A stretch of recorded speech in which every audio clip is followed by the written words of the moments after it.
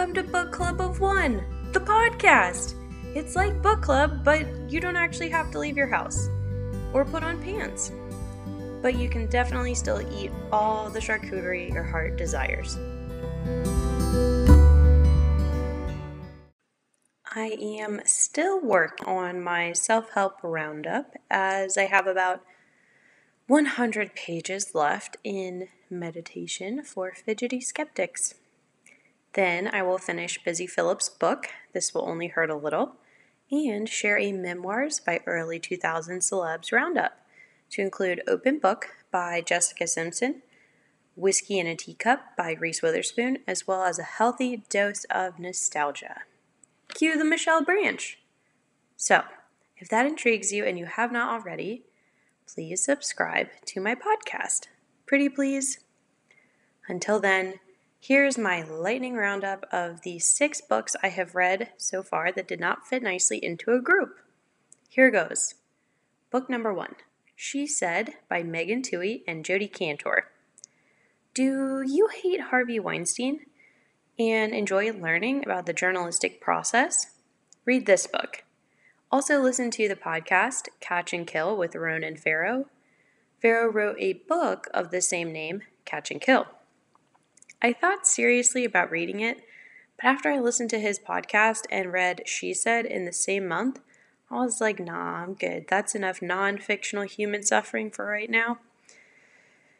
Book number 2, Bad Blood by John Carreyrou.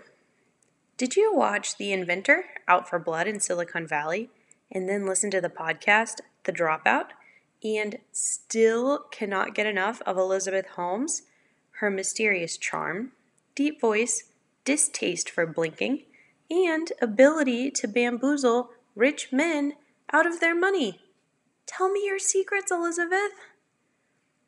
Are you interested in continuing to learn about the job of an investigative reporter after reading She Said? Did you get good grades in science class in high school? Read this book. This book is an exhaustively researched gem.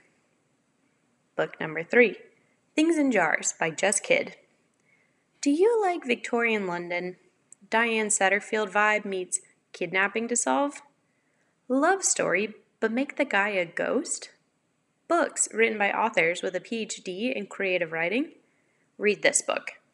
The writing is flowery and fantastic, and the plot is too good. Not to brag, but I recommended this book to my mom, and she really liked it. And if that isn't compelling, I don't know what is. We both hope Jess Kidd has a sequel up her sleeve.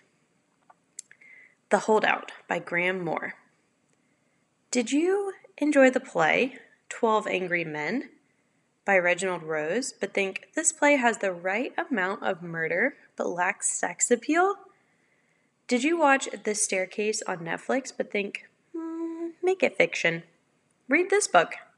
Graham Moore is a new favorite author of mine after this read, and I have since purchased 2 of his books, The Sherlockian and The Last Days of Night. I may potentially be doing a Graham Moore roundup post in the future. Very twisty. Book number 5, for those of you keeping count, Long Bright River by Liz Moore. Do you like Philadelphia? Gritty cop thrillers? The movie Frozen? This book is for you. Yes, that Frozen, the Disney one. This book is about 2 sisters who take very different paths in life. One sister goes missing and the other has to find and save her. See, very Frozen. If Frozen included murder, heroine, cops in the world's oldest occupation. Also, my friend Alex could not put it down. Alex is very smart and very cool. Be like Alex. Read this book.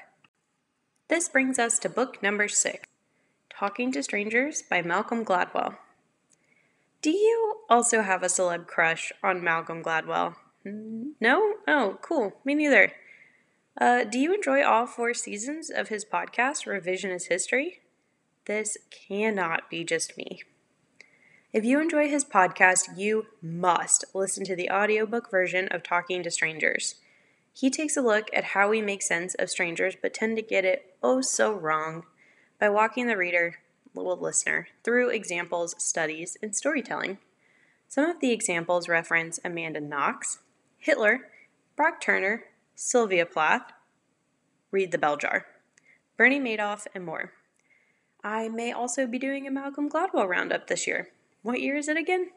To include David and Goliath. I love you, Malcolm! This has been Book Club of One, the podcast. Y'all get home safe now, you hear?